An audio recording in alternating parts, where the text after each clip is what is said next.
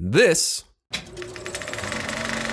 is Pixelsplitters, your absolute favorite conversation movie news podcast, with your hosts, Josh. Then you know what's in poor taste is you getting paid more than all of those people combined. And Willis. You just don't want to spend the money for this because you don't value. Join us each week as we break down the latest movie news, TV news, and general industry news and debate about what it all really means.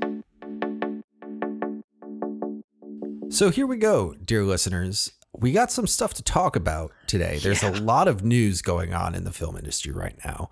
I'm sure those of you who are not movie people, it's reached you in some capacity. But we're going to talk about this stuff. But we're going to start off by talking about something that Steven Spielberg said a decade ago. We'll get into that in a minute. But after that, we're going to talk about the SAG-AFTRA Strike, what that means, what they want, what the studios don't want to give them, and kind of what it means. Because this is huge. The fact that these two major unions are striking at the same time is problematic. And I think it hasn't happened in like 63 years since they've both been on strike. Yeah. I'm 90% sure on that number. But after we talk about that, we're going to do a shift that we kind of feel uncomfortable with. And we're going to talk about the Emmys, because the Emmy nominations came out this past week. Right. And there's always drama around that. There's some questionable nominations. There's some questions in terms of like where other stuff is. And there's some big questions about when they're going to happen because, hey, SAG-AFTRA Strike. But before we do all of that, we're going to check in with Josh over here for our weekly releases, because it's quite the week here, Josh, huh? It is this might be the biggest weekend in Hollywood's year, fiscal year, because both Barbie and Oppenheimer are releasing on the 21st, which, I mean, it's here. We are finally here. And I don't even have words. I mean, this is like, we've been waiting for this for like over a year. It's crazy to me, the cultural impact that has come just from these two movies, being released on the same day. I know. It is insane. And I think I read somewhere that 40,000 AMC users have booked back-to-back showings in the same day, which is, I'm a little nervous about how studios are going to take this and be like, oh, let's just like double book movies for the rest of time. It's like this worked because it's Barbie and Oppenheimer. Transformers and Napoleon next year. Yeah, exactly. So those are the big ones coming to theaters. For streaming, for shows, we have Justified, City Primeval coming to FX and Hulu on the 18th, which I guess is like a re-upped Justified. I know that didn't know that was still, Oliphant is in it. So I'm like, oh, cool. You know, whatever. I'd never watched Justified, so we'll see what it is. We then have I Want to Rock, the 80s Metal Dream, coming to Paramount Plus on the 18th. We have Surf Girls Hawaii coming to Prime on the 18th. We have Love Island USA Season 5 coming to Peacock on the 18th. Minx Season 2 coming to Stars on the 21st, which Minx, if you've been following along, has been going through it, being re-upped and then canceled after it's been shot already, and then moving to a different service and all of this stuff. So I'm interested to see what happens with that. And then Special Ops Lioness coming to Paramount Plus on the 23rd. And that's really it. It's Barbie and Oppenheimer's week, guys. So that's what you should be going to see this weekend. Probably a month. Let's be real. Probably more than a month. Let's be even realer. So without further ado, let's talk about some movie industry news. Yes. Let's talk about some movie industry news from a decade ago. From 10 years ago. So this is a weird kind of situation. This is a thing that came up. I believe it was just kind of like algorithmically fed to you, Josh. Is that correct? It was a tweet. People were bringing it back up because they were like, oh, grandfather Spielberg there you go. predicted the future. So in 2013, Steven Spielberg predicted the implosion of the film industry. A decade later, it's kind of right on the money. And it's kind of weird. I mean, he had predicted how, there would be massive like IP films that, cost $250 million and then flop and then like whatever. Right. but you wouldn't really be able to get movies. He talks a lot about Lincoln in this article, in this interview, because he was promoting Lincoln. But saying how things like Lincoln, wouldn't be able to make it to the theaters and they just get relegated to TV. And that's, exactly what's fucking happening in the world. Literally. The big stuff is just getting huge releases. We're getting The Flash and then it makes no money, $0. Right. Maybe that's a simplistic view of it, but, makes $0 and then whatever, on to the next thing. Let's reboot the DCU. Yeah, exactly. Coming soon. So I don't know. It's interesting. It's something to bring up and take a look at. Like, I don't know. He talks a lot about TV versus movies. Yeah. It's interesting because him saying this in 2013 means that the writing was on the wall in 2013 and probably before. I'm sure him and a bunch of like the major filmmakers were talking about this since, the introduction of superhero movies or like, Transformers, those big budget, like CGI fest movies that have little substance to them, and saying, oh my God, like this, if we continue on this track, it's going to be detrimental to the industry. And I think he just saw it because they know studios follow the money. The movie industry follows the money. And if the Avengers, this is 2013, Avengers just came out. So he was like, he's like, okay, here we go. Here's things that are breaking the, most box office records, and it's and if anybody knows the industry, it's going to be Steven Spielberg. And if anyone can speak with authenticity about blockbusters versus like more indie dramas, etc. It's weird to refer to Lincoln as an indie drama, but but like it's true. I mean, Lincoln would 100% have been made for HBO at this point. Yeah. Miniseries, or something. Yeah. It's weird because as I was saying that, my brain was like Napoleon, and I'm like, oh, but like Napoleon is going to be this huge blockbuster kind of thing, but Napoleon is also going to, well, I was going to say is also going to be a war movie, which I suppose Lincoln was also a war movie, but like it's different. It's not the same thing. Yeah. Lincoln was not riding into battle on the back of a horse or shooting cannons, the British, or the Southerners, I guess. Sure. Confederates. The Southerners.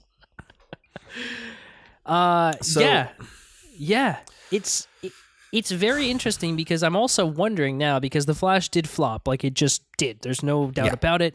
And there's other films like Transformers that didn't do too well but didn't quite flop. I'm wondering, like, does this actually mean much? Because we still have a whole slate of DC movies coming. We still have, Marvel and Star Wars. They're slated out. They're moving stuff, but it's still happening. Yeah.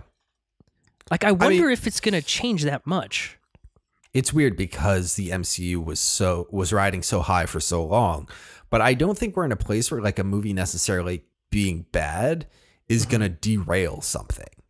Yeah. If for no other reason, then we're too far down the line. You know what I mean? True. Like it's not going to, derail the next Avengers movie if Quantumania is bad, Right.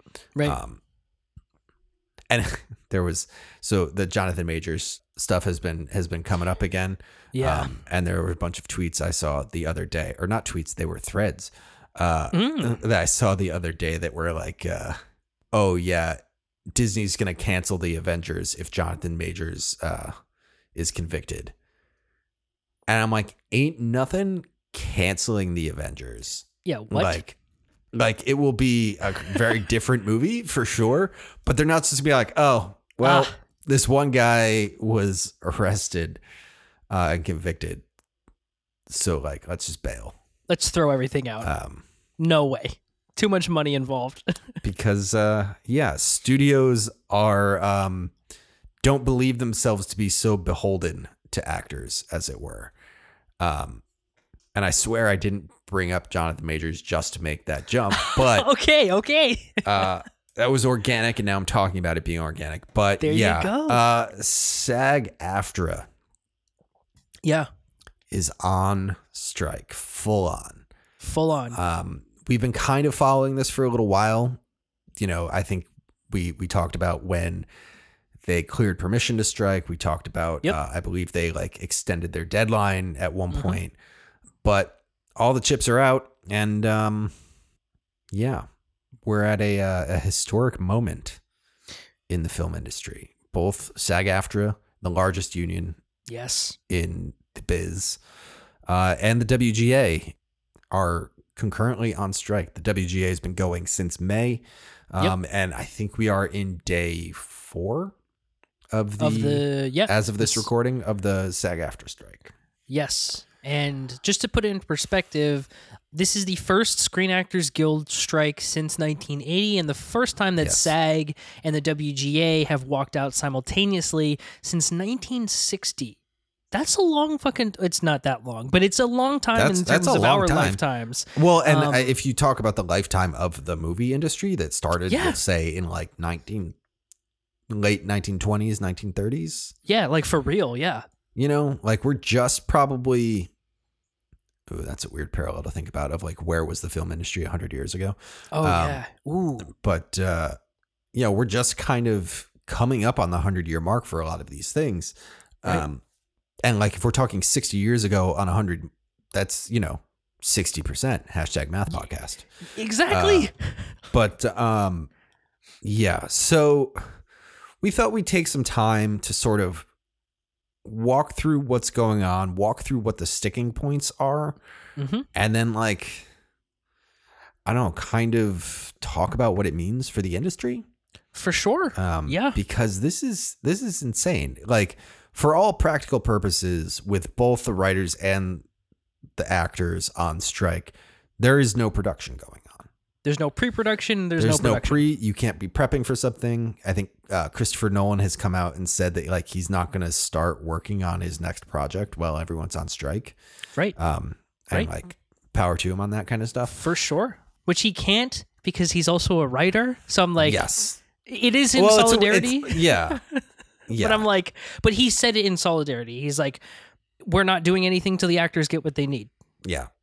Because actors the way I read it is there's a lot that Christopher Nolan does before he even starts writing something. True. And he's just kind of being like, yeah, I'm not even thinking about it. Let's focus on this.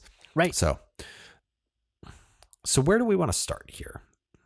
Well, should we start by saying that a lot of the sticking points for the WGA are similar to what the actors are in terms of like non-budging on these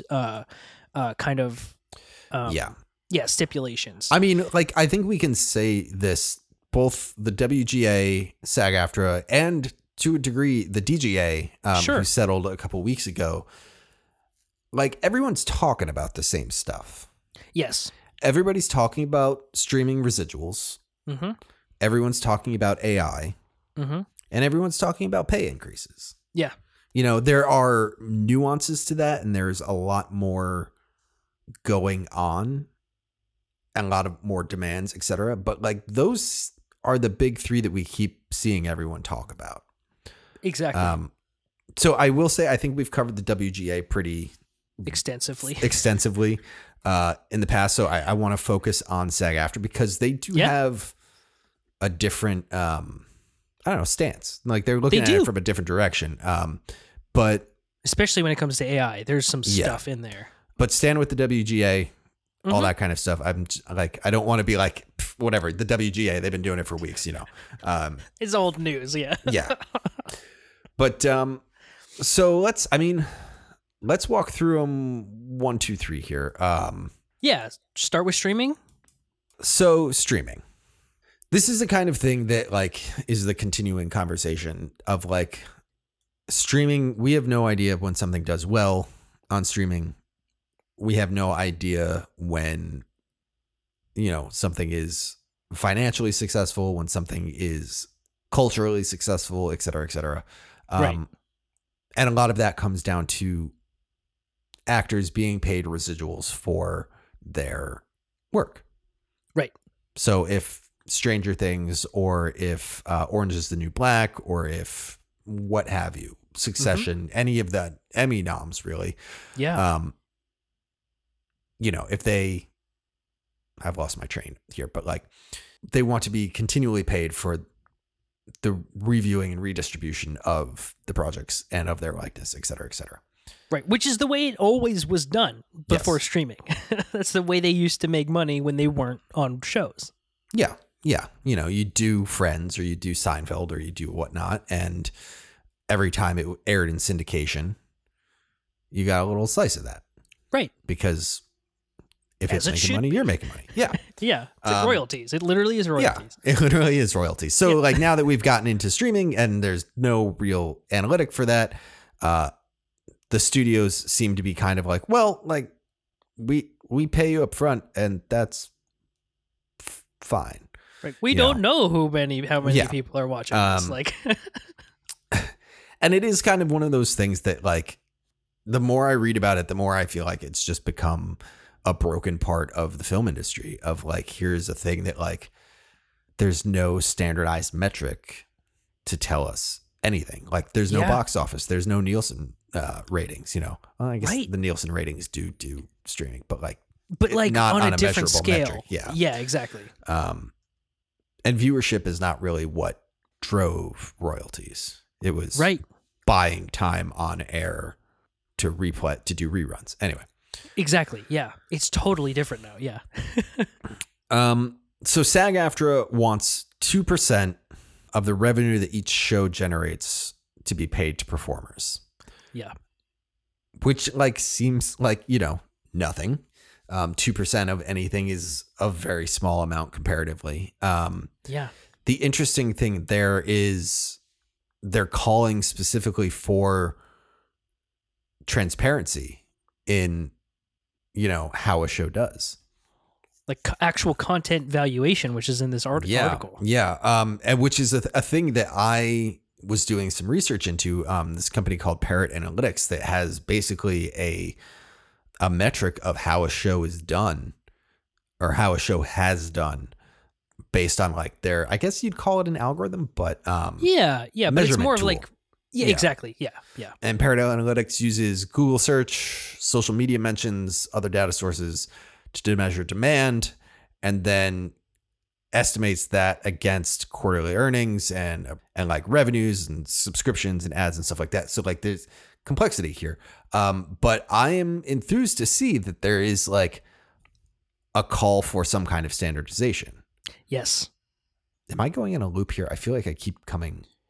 No, you're definitely not going in a loop. I mean, it is one of those things where I think at this point, the streamers were counting on no metrics. Like they're thriving on the ability or lack of to kind of tell people how shows are doing. Because even if you say like this many hours is watched of Stranger Things, that doesn't really equate to a number of like, there's no money there. It's like everyone's already subscribed, unless you say like, well, X number of people subscribed on the 5th and Stranger Things released on the 6th. So it must be like, where's the valuation in that?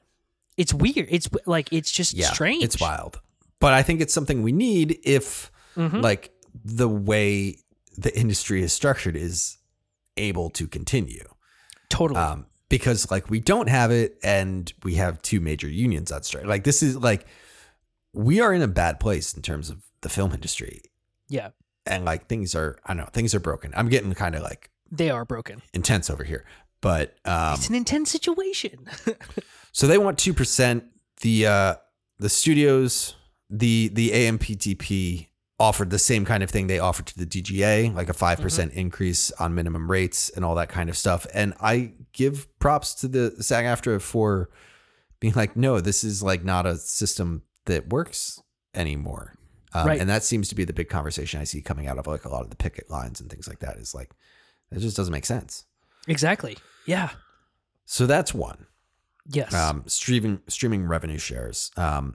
Pay increase is also a big thing that they're talking about, which you know, obviously there's more complexity to like a SAG-AFTRA kind of thing than necessarily the WGA.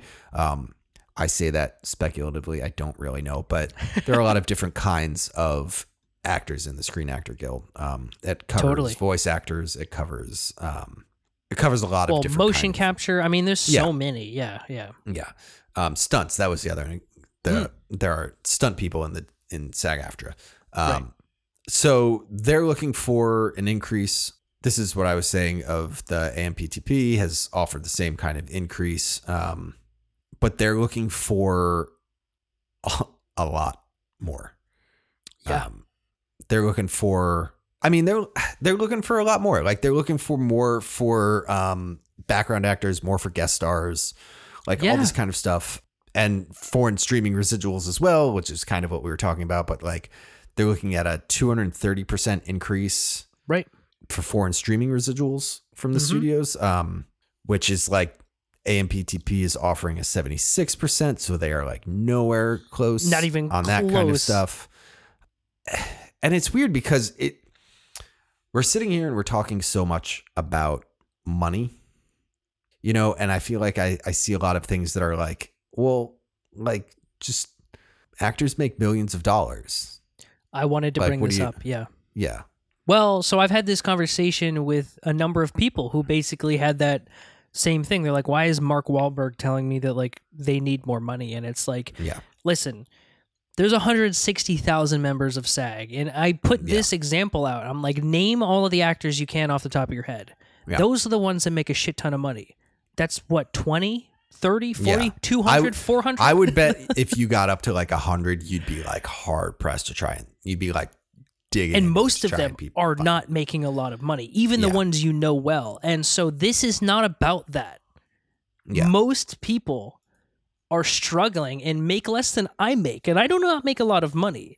And work harder than I do, frankly, to get to this point. And it's unfortunate that Tom Cruise and Margot Robbie are the ones who are saying we need more, because it gives that kind of, oh, well, why do you need more? It's not about them. They're the ones in front of the camera. Yeah, it's a catch-22 almost. Yeah. Go to the picket lines and you'll see those people. Yeah, exactly. And that's like the big conversation I've seen around it too is it's about health insurance. Yes. Because there's a minimum that you have to make as an actor in SAG to qualify for SAG's life insurance, which if you don't qualify for SAG's life insurance, it's not like you're getting, sorry, am I saying life insurance? Health insurance. Yeah. Health insurance. If you're not getting your health insurance from SAG, it's not like you're getting it from your job, because your job is acting. And like, that's how so there's a lot of these people that aren't making enough money to qualify for health insurance and are just uninsured. Yeah.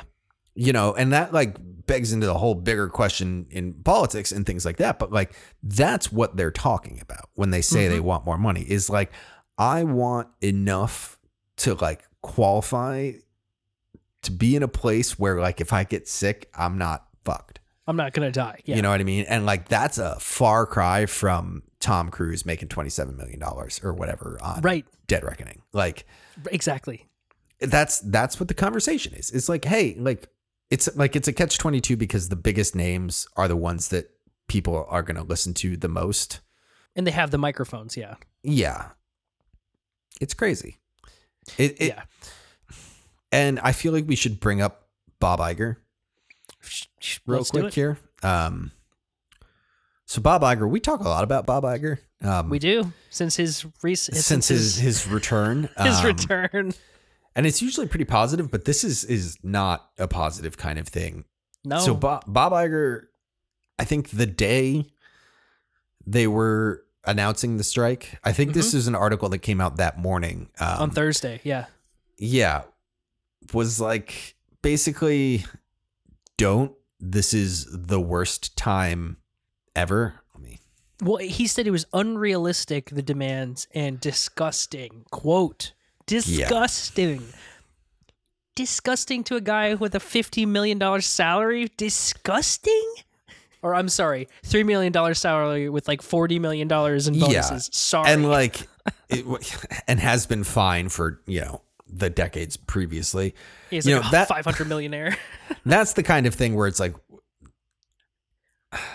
yeah, okay. It's very disturbing to me. We've talked about disruptive forces in this business and all the challenges we're facing. The recovery from COVID, which is ongoing, it's not completely bad. Like, it's in really bad taste to bring up COVID in this moment, in that like it is health insurance that like we're getting down to in this conversation. And like, right. And if we want to talk about that, it's in poor taste. Then you know what's in poor taste is you getting paid more than all of those people combined for 1 year. Like, that's what's in poor taste. Like, that's the thing that makes no sense. It's tough. It's tough to hear him like say stuff like that and just want to go like, fuck you, Bob Iger. Like, yeah, like burn it to the ground. What are you talking about? Yeah. Yeah. It's interesting. One of the things I saw was John Cusack called out something he had seen regarding Say Anything, the movie he was in long ago. Yeah. Boombox over the head kind of thing. Mm-hmm. He was saying that movie, which cost $13 million to make, he like looked up to see if it was doing anything like in terms of residuals on streaming or whatnot. Yeah. Yeah. And the books for that movie say that it's lost $44 million. Right. Which, like, what? That's shady. That's super shady. Maybe shady's not the word, but like, there's definitely bookkeeping going on there that is like working with the goal of not being able to have to pay what it has to pay. Exactly. We're saying like, oh, well, this is an expense. This is like, and we get it down. I mean, and like, that's like what corporate accountants do. Corporate accountants do. But like, that's the kind of thing, to go back to the top, where I'm like, this system is broken.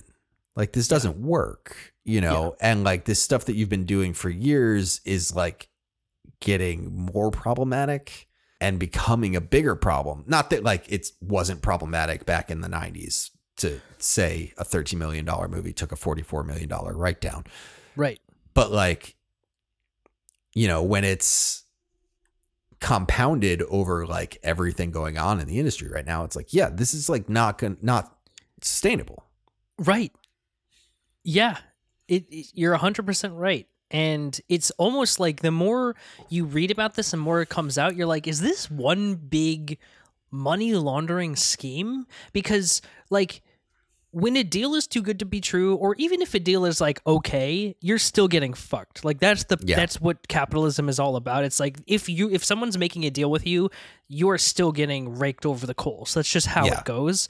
And it's now just so transparent with the fact that we can see all these CEOs, like, what their salaries are, what their net worth is. And then we can also see how little everyone's making. Yeah. Like, it's all on the table right now. And you can't go back and say like, well, I don't think it's really fair, when it's like, well, no, what's not fair is this. Everyone sees all the information. And if you want to hide it, that's fine. But that's not, like, in the 90s, that was totally, you can't, this information wasn't available. Yeah. Now, okay, Bob Iger net worth. Oh, well, that's disgusting. Like, you know, and there's just, you can't hide behind anything now. So all of these articles, and I've recently, like over the past week, The Hollywood Reporter, Deadline, Variety, not shouting you out, like pointing at you directly because you have been on a rampage. We know who you're all owned by. Yeah. Like, you've been on a scorched earth, like, campaign to just discredit all actors. And the thing is, that's great, is nobody's buying it. Everyone's like, this is BS. Like, every single tweet is like community notes. This is not accurate. Like, Matt Damon's lawyer got involved after one. I'm like, this is, you can't do this. Like, people see through the bullshit now. So, like, you can't, it's a tipping point. This is the tipping point. Well, and not to like, I don't know, not to nothing, but like, you say Matt Damon's lawyer got in, is like the people in SAG, we talk about like, oh, the rich people in SAG aren't the ones that we're really like talking about here, but like are not like an insurmountable, that's not the right word. Not like an insubstantial. Yeah. Thank you. Not an insubstantial like force to overcome. I mean, like, there are all of that money that is in Hollywood can be brought against you. You know what I mean? Like, you search, Bob Iger net worth, but like search like Tom Cruise or Downey Jr. or Scarlett Johansson, like, or I mean, even like Matt Damon net worth is like not insubstantial, and Matt Damon is a massive movie star, but like not at the tippy top of the A list, you know? Exactly. So yeah, I mean, if you want to talk about people that can speak very well and can swing public opinion on stuff, it's like send in all your A-listers. Yeah. all your A-list SAG-AFTRA members. Yeah. I don't know. So money, big tirade there on money. Tirade again, bad word, but like big bit on money. The other thing we have to talk about that we've talked about at length. And I swear to God, we should like, I would be interested to do a Pixelsplitters episode where we just talk about AI. Yeah. And just hash out like what we think. Yeah. Because I am all over the map on it. I know you are very anti-AI. It depends. If it's used as a tool, then cool. If it's used as the art, then we have a problem. Yes. But I digress. One of the big sticking points for SAG is AI and what the use of AI means for an actor. And as I said earlier, SAG includes voice actors. Yes. And like what it means and what can be done and what can't be done and what like having rights to someone's image means. Yeah. And this seems to be the biggest sticking point from what I've been reading. Yeah, and from the press conference. Yeah. I don't know. Yeah. So I don't know if that's necessarily true, but it's certainly getting more airtime and coverage than anything else. Yeah. Because AI is so hot right now. Well, and it's the most like, holy shit.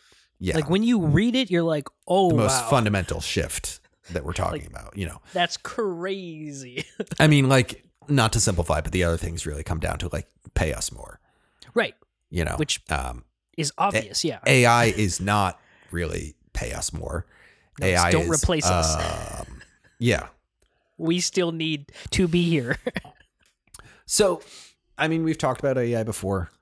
A lot of stuff with deepfakes, a lot of stuff with replicating someone either with or without their consent. I remember there was talk about that turned out to be false, but there was talk about Bruce Willis signing over his likeness so that they could keep making Bruce Willis movies. Yep. Not true, but like there was like a big freak out about that because, you know, like what? They can just make Bruce Willis now? Yeah. But James Earl Jones also, I believe, did sign this already because they're like, you know, to use his likeness and voice as Darth Vader. Darth Vader. I think that was the caveat. Yeah. Well, and that's actually a nice thing is like, not nice thing. It's a nice segue.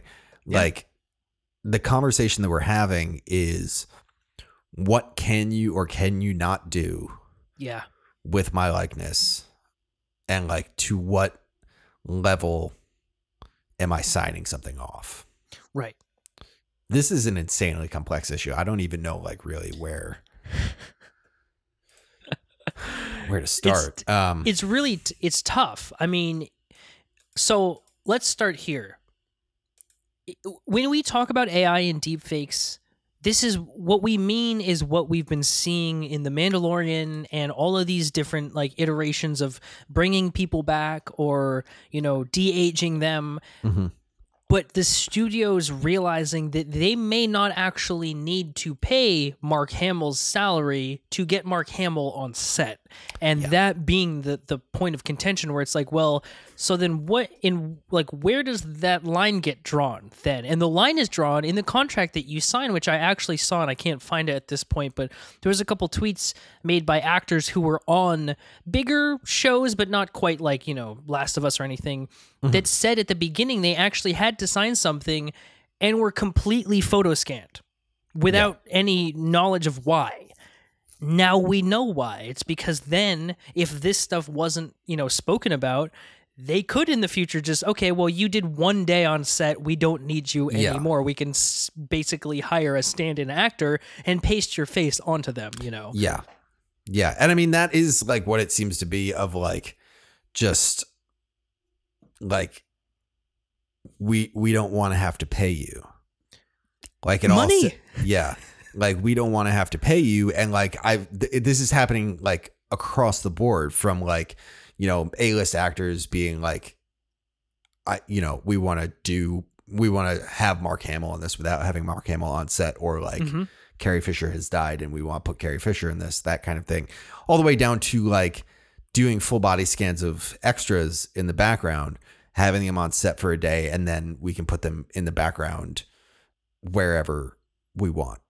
Right. Like later, if we're like, oh, it'd be great if we had that extra in this scene, we can just put them in the scene and like screw that extra who like was there, you know? Right. Right. So I like don't have good words around like, I don't have good words. I don't have good language around like where my concern is here, but like, that's like, yeah, like, I feel like it's because it's a question of like body autonomy almost. For sure. Then I'm just like, yeah, you can't use my image without me. Yeah. You know, as with all copyright. Yeah. And like, there's so many like across the board, like you can't use my voice unless I say you can use my voice. You can't use my face. You can't use like my artwork. Yeah. Yeah. You can't like do that. Yeah. You can't use my writing like without my permission. And like, that just seems so fundamental to me that I'm having a hard time even like trying to see what the argument against it is, because there is no argument against it. Like there is no argument against like replicating someone without their permission. There isn't. No. Yeah. Like every conversation I see in favor of AI is just like, well, yeah, it would be cheaper to like not have to do this and like not et cetera, et cetera, et cetera. And I'm like, yeah, but like, it's like a privacy thing almost. It's wild, man. It is wild. And if we're talking cheaper, this is why I have such a problem with the money. If it's because shit's too expensive, cut the fucking salary of your CEO. Like, I don't understand. Like, if that's too expensive, then $50 million going to someone who barely does anything must be astronomically more expensive than paying all of these people like less than a quarter of what he makes in a year. Like, but like that's my other thing is like expensive. Like, you spent $250 million on Flash. Like, expensive. Like, and that maybe that's not a fair thing, but like you roll the dice on these production budgets all the time. And like, it doesn't matter if you take a $44 million write down. Right. You know what I mean? Like, or if you have a 44 million, I guess that the 44 is from a not applicable thing. But like a $200 million write down on Batgirl. Like if that's the conversation, like where's the like $200? I don't know what extras make, so I'm throwing out a random number I remember from 15 years ago when I worked in the industry. But like, what difference is it? Like the $150, $200 you're paying a background extra for like 8 hours, you know, even 100 extras, you know? Yeah. Like why is that money like important? Right. It's just so, especially considering how much we've seen Netflix just be on a spending binge. Just to throw money at shit. You know what I mean? And like, oh, didn't work, whatever. You know, at least it's in the library now. Like, I don't know. It's like, it's hard for me to hear studios go, we're trying to save money. Yeah, you're not. You're not. Like, you just don't want to spend it there. Right. But why? Like, you're fine on spending. I'm trying to think of some excessive, like, costly scene from a movie. Dude, let's say Citadel or you know, Rings of Power. Rings of Power. You're fine with spending $400 million for the rights to Lord of the Rings. Yeah.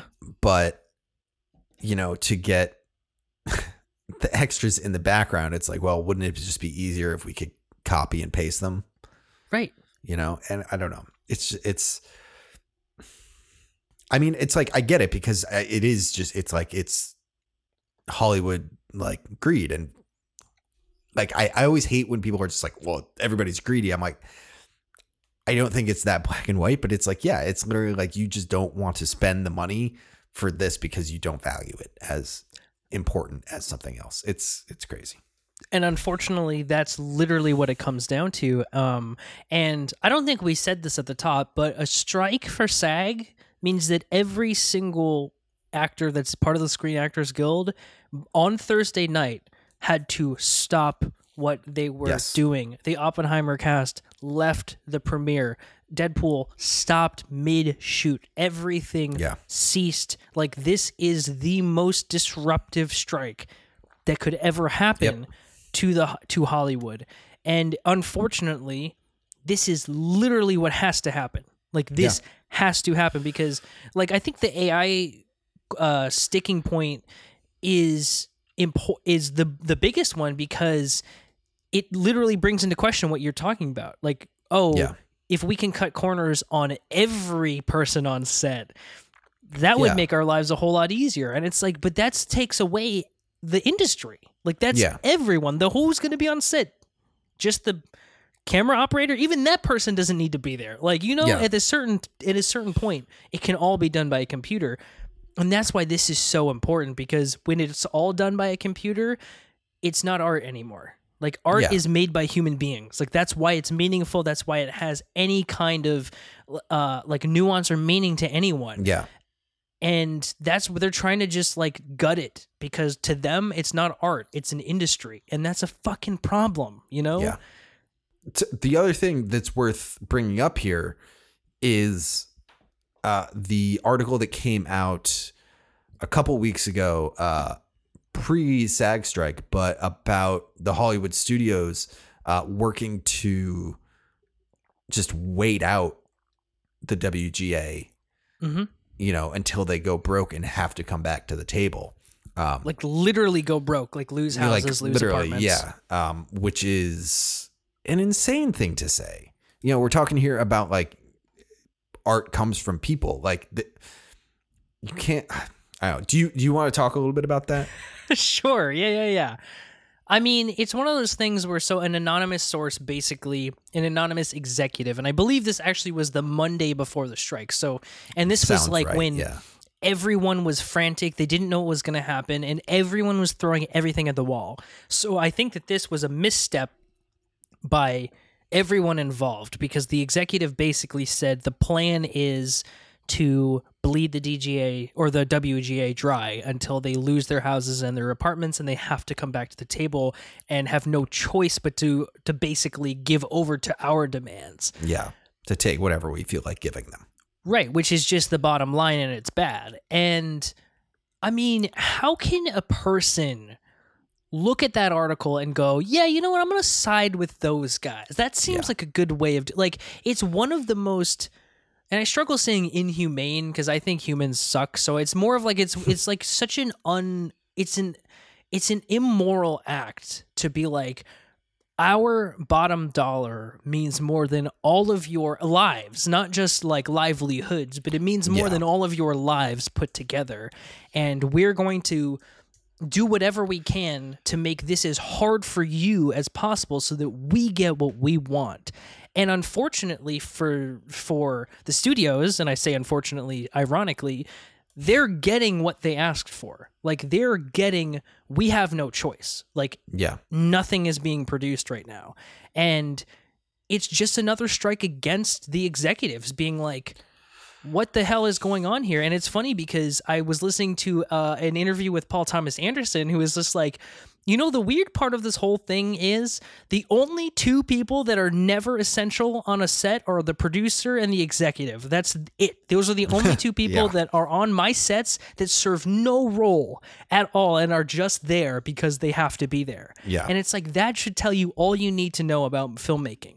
The people who just like run the studios, they don't matter. They just hold the cash. That's it. Yeah. And then they decide like, they decide based on like, and I don't want to say that like executives don't know, like, sure, but like not as intimately as like directors or as like actors or things like that. It's like,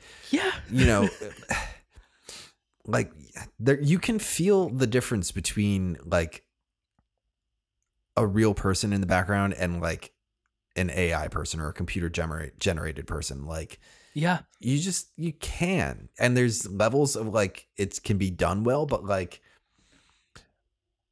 you know, I feel like anytime I'm seeing like a de-aged or like a deepfake or something like that, I'm like, suspend your disbelief, just like go with it. It's fine. And, you know, it'll get better, et cetera, et cetera. And like, you know, that's why it's good to talk about this stuff now. But I'm like, you guys, like, I'm glomming onto this phrase, but like, people make art. Yes. You know what I mean? Like, it's like money doesn't make art. No. Like AI doesn't make art. Like, people make art. And like, investing in people is like just gonna make better stuff. Yeah. You know, and it's, I don't know. It's crazy, man. I know I've said that like 15 times in this episode, but like, you know, and we can leave it at this, but the really unfortunate thing about capitalism is that in order for something to become major, like an art form, it has to become an industry. And when an industry is involved, businessmen are involved. And when businessmen are involved, they only care about one thing, and it's money. And when you mix money and art, like art is not about money. Art is about telling stories, whether that's music or painting or photography or whatever. It's about expressing yourself and storytelling. Yeah. And those two things do not mix, like money and storytelling. Like, they're fundamentally different. One does not need the other one to survive. And unfortunately, money needs everything to survive. Like, money can't be around, like, unless there's something to sell, there's nothing to buy. It's like one of those things. And like House of Cards. Yeah. It is, and the fact that it's an industry means we get to go and see Mission Impossible 7, but it also means we have to fucking sit here and talk about AI being like taking over the film industry, and it's like it's a battle. And you know what? I'm happy that there are people out there that are willing to pick it and not work for 3 months to make this shit happen, because if it wasn't for them, this whole industry would be gone, straight up. Yeah. If it wasn't for the unions and everybody on the picket line, this shit would have already been signed and we would have no actors, like, straight up. You know, it's very interesting. Like, we keep talking about all this kind of stuff, and it seems like it's like on the verge of a major collapse. I mean, I would think maybe not even on the verge. I feel like we've started tipping off the edge of like a major collapse here. And it brings up like comparisons in my mind to like the fall of like the golden age of Hollywood, and like the breakup of all the studios, and like the complete shift in like everything, you know, in like, I want to say in the late 50s, you know, which gave rise to like the origins, I guess I'll say, of like the indie world of like, you know, Easy Rider and that kind of stuff. And I'm like, are we on the cusp of something like that? Because I don't believe that we can get to a place where like movies and TV aren't made. No. You know what I mean? I think if every single person tomorrow was told you will never get paid again to create content, 99% I think of people would be like, well, I guess I have to go figure something else out then. Right. But like that 1%, which is not and I'm making up all these numbers, but that like 1% would be like, well, I'm still making shit. Yes. Like forever, whether I get paid or not, you know, and like from those ashes would grow a whole new industry. You know what I mean? So I'm like, yeah, it's one of those, we've reached an untenable tipping point, and I feel like to try and end on a silver lining here, if this is a similar tipping point as we had when things fell in, you know, with the studio system in the 50s, like, yeah, I'm kind of excited to see what can come from this. Yeah. Because films are art. Like, yes, I would say across the board, like, say what you will about like the Fast franchise or something, but I still consider it like a piece of art. Definitely. I don't know why I went to the Fast and Furious franchise there when we've been talking even about from the depths, Mission Impossible all day. Yeah. Yeah, but even from the depths of something we dislike can be something beautiful. Yeah. Perfect. E.T. is a pretty good piece of art, I guess. There you go. Anyway. Oh, man. So let's end here. Stand with SAG-AFTRA, stand with the WGA. Yes. Hollywood Understand is their not plight. going to go broke No. from what they're asking. No. And these people are just trying to do what they love and keep doing what they love. So yeah. And you love watching them. So shut the fuck up and you consume support all of it. these people. Yeah. Oh, you, dear listener, listen to podcasts about this stuff. That's like 2 steps removed from the actual stuff. Yes. So support these folks. And I know we said we were going to talk about the Emmys, but we went long on this one. We are not going to talk about the Emmys. Go look at the noms. It's, there's it's a really weird thing to like talk about the Emmys after all of this, because it's like the Emmys, cool, sure, but like if people can't feed their families, who gives a fuck? More important. Yeah, exactly. I don't care about who wins awards when people are literally losing their homes. So, yeah. There we have So we'll bring it down. We will. All right. Oof. I'm going to have to go watch something like positive so I don't just like stew in the doom of humanity and the lie that is capitalism and et cetera, et cetera. Exactly. But let's talk about some recommendations. Let's do it. Our prompt this week is a movie that had nothing but amazing performances. Yes. In honor of SAG-AFTRA. Nothing but amazing performances. That could not be replaced by AI ever. Yeah. There's no way. Yeah. No. You'll understand my pause when I get to my recommendation. Okay. Do you want to go first on this one, Josh, or would you like me to? I want to go first, actually. Okay. Because I can't believe we have not recommended this movie, and this was hard because I thought we had recommended this film, and I was like, well, what am I going to do then? This movie is the first movie that comes to mind when I think of a 100% hit rate for all people involved, people well-known, people I'd never seen before, young actors, old actors, and this movie is Moonlight. This is Barry Jenkins' film from, I believe, 2018, which does a couple things that are not just genius, but intensely hard, which is this movie is split into 3 sections that tell the story of this young black man's life through 3 different sections of his life, meaning he has to be cast from his young age, his middle age, and his older age.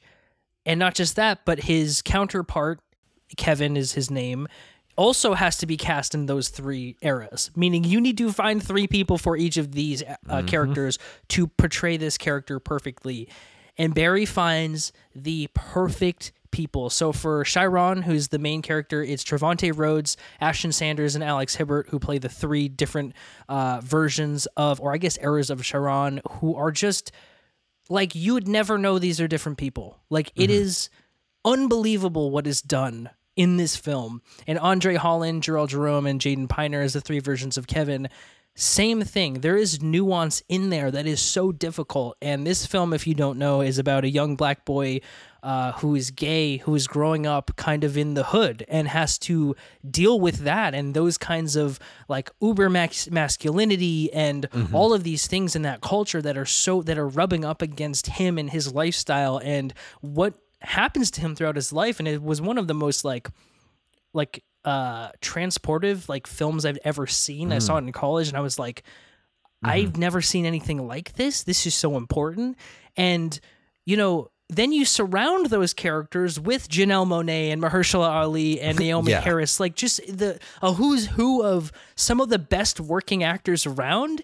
And you get a film that has 0 bad performances in it. And in fact, has some of my favorite performances of the 2010s. Trevante Rhodes, he's the 3rd act of Chiron's character. And he largely has the toughest to do because he's playing a character that has to subvert his own feelings to become who he is. And it is just, if you haven't seen Moonlight, Yeah. It's a fucking 5-star masterpiece. It is one of my favorite movies. It's hard to watch, but it is important to watch. It is beautifully made all across the board, and I can't sing its praises enough. It's another one of those movies where I'm like, this is the best movie of the year. Like, it won Best Picture, and Absolutely. It is the best movie of that year. You can watch it on Max right now, or you can rent it. I own it on Blu-ray. I highly recommend you just buy it because it's that good. Yeah, it's nice. kind of a cop-out because it's so popular, but I'm like, it's just, there's nothing bad about this film. But it's there. Yeah. Yeah. Like, you know. So Moonlight. That's awesome. Moonlight. Nice. Yeah. Yeah. So mine, I was tempted. I was tempted to take a super cop-out one. I was really tempted to say Gravity, which is literally just Sandra Bullock, and she's amazing. And she's amazing, and like George Clooney for like 5 seconds. Yeah. But like that seemed too much of a cop-out, and that's why I kind of looked up when I was like, when you said couldn't be done by AI, I'm like 97% of that movie is digital. It's true. But the performance could not be. But the performance, yeah. But instead, I'm going to go with a different movie. And I did just double check because for a second I was like, oh shit, have I already recommended this? I didn't check before, but I have not. It is a movie from 2010 called Never Let Me Go. Oh, I don't know. And I believe I talked about this on Tuned In at one point. But this is a movie starring Carey Mulligan, Keira Knightley, and Andrew Garfield. They're the big three. And it's early. I mean, we're talking 2010. It's like these really, really talented actors before they were known for being really, really talented actors. Yeah. And I will add also there's like a level of the same kind of thing you were talking about with Moonlight, in that like there are younger versions of all these characters in this movie, because it starts. So the movie is about children who are born and grown to be organ donors for real people. They're like clones, essentially. They're grown to be organ donors. Gotcha. And they, over the course of their short lives, they like donate their organs and eventually like die because like they don't have organs, their internal organs. Sure. But like it starts when they're little kids, and it like follows them up into like young adulthood. But the young versions of Ruth, Kathy, and Tommy are so seamless. Like, I don't know which direction it went. If like Carey Mulligan was trying to mirror what Izzy Mickle-Small, who played young Kathy, was doing, but like you don't feel the shift. It's like such an organic performance across the board that like we go into the grown-up version of them, and we go into the grown-up version of them from like, you know, they're like kids to like teenagers kind of thing. You know, they're playing like 17, 18-year-olds like Carey Mulligan and Andrew Garfield. And like just that shift is just so seamless, and it's like good on the young kids. Ella Purnell is also plays young Ruth, young Keira Knightley. She's currently on Yellow Jackets. She's good young teenage Jackie on Yellow Jackets. But like I think that's the most seamless one. It just feels like they don't even necessarily look the same, but it's so just seamless when like she becomes Keira Knightley. Right. It's incredible. It's just across the board. And I mean, all the whole supporting cast is brilliant. I love that. It's kind of a sad movie. Directed by Mark Romanek, but I don't know. I really like that movie. I'm gonna have to check that out. I do remember you talking about this now. Yeah. It looks like it's on Stars, Prime. I think that was where I watched it. Yeah. Yeah. Okay, I need to add that. Oh, it's on my watch list already. God, I need to start whittling through that watch list, man. Jesus. Your watch list is out of control, man. I know. I just, every time someone says a movie to me, I put it on there, and like people tell me 5 movies a day, and it's just bad. Yeah. So, all right. Well, there anyways, that's awesome. This could be an interesting double feature, honestly. Honestly, yeah. I mean, you've seen both movies, so you'd know better, but I don't remember Moonlight a lot, but I think actually it would pair quite well. Okay. Yeah. All right. There we go. Look at us. Cool. There we go. All right, let's bring it home. Josh, where can people find you on the internet?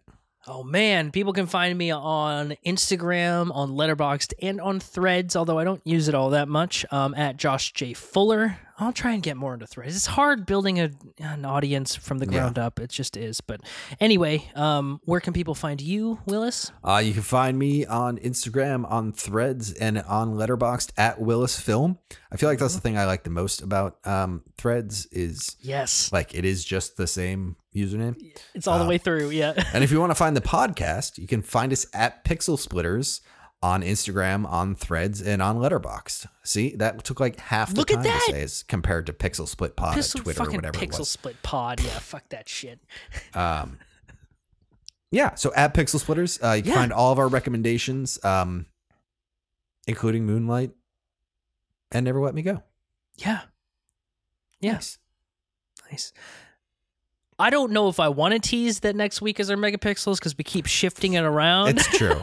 But unless like something ridiculous, unless something wild happens, unless the DGA is like, actually, just kidding, we're not signing that. Well, that's what I'm not we can't count on anything. There may or may not be a megapixels. There is a megapixels planned coming. Yes. One day we will get around to it. Yeah. But next week probably. Yeah. Hopefully. All right. I guess that's all we've got for this week. Stand with SAG-AFTRA, stand with WGA. Yes. And we will talk to you next week, dear listener. End of pod.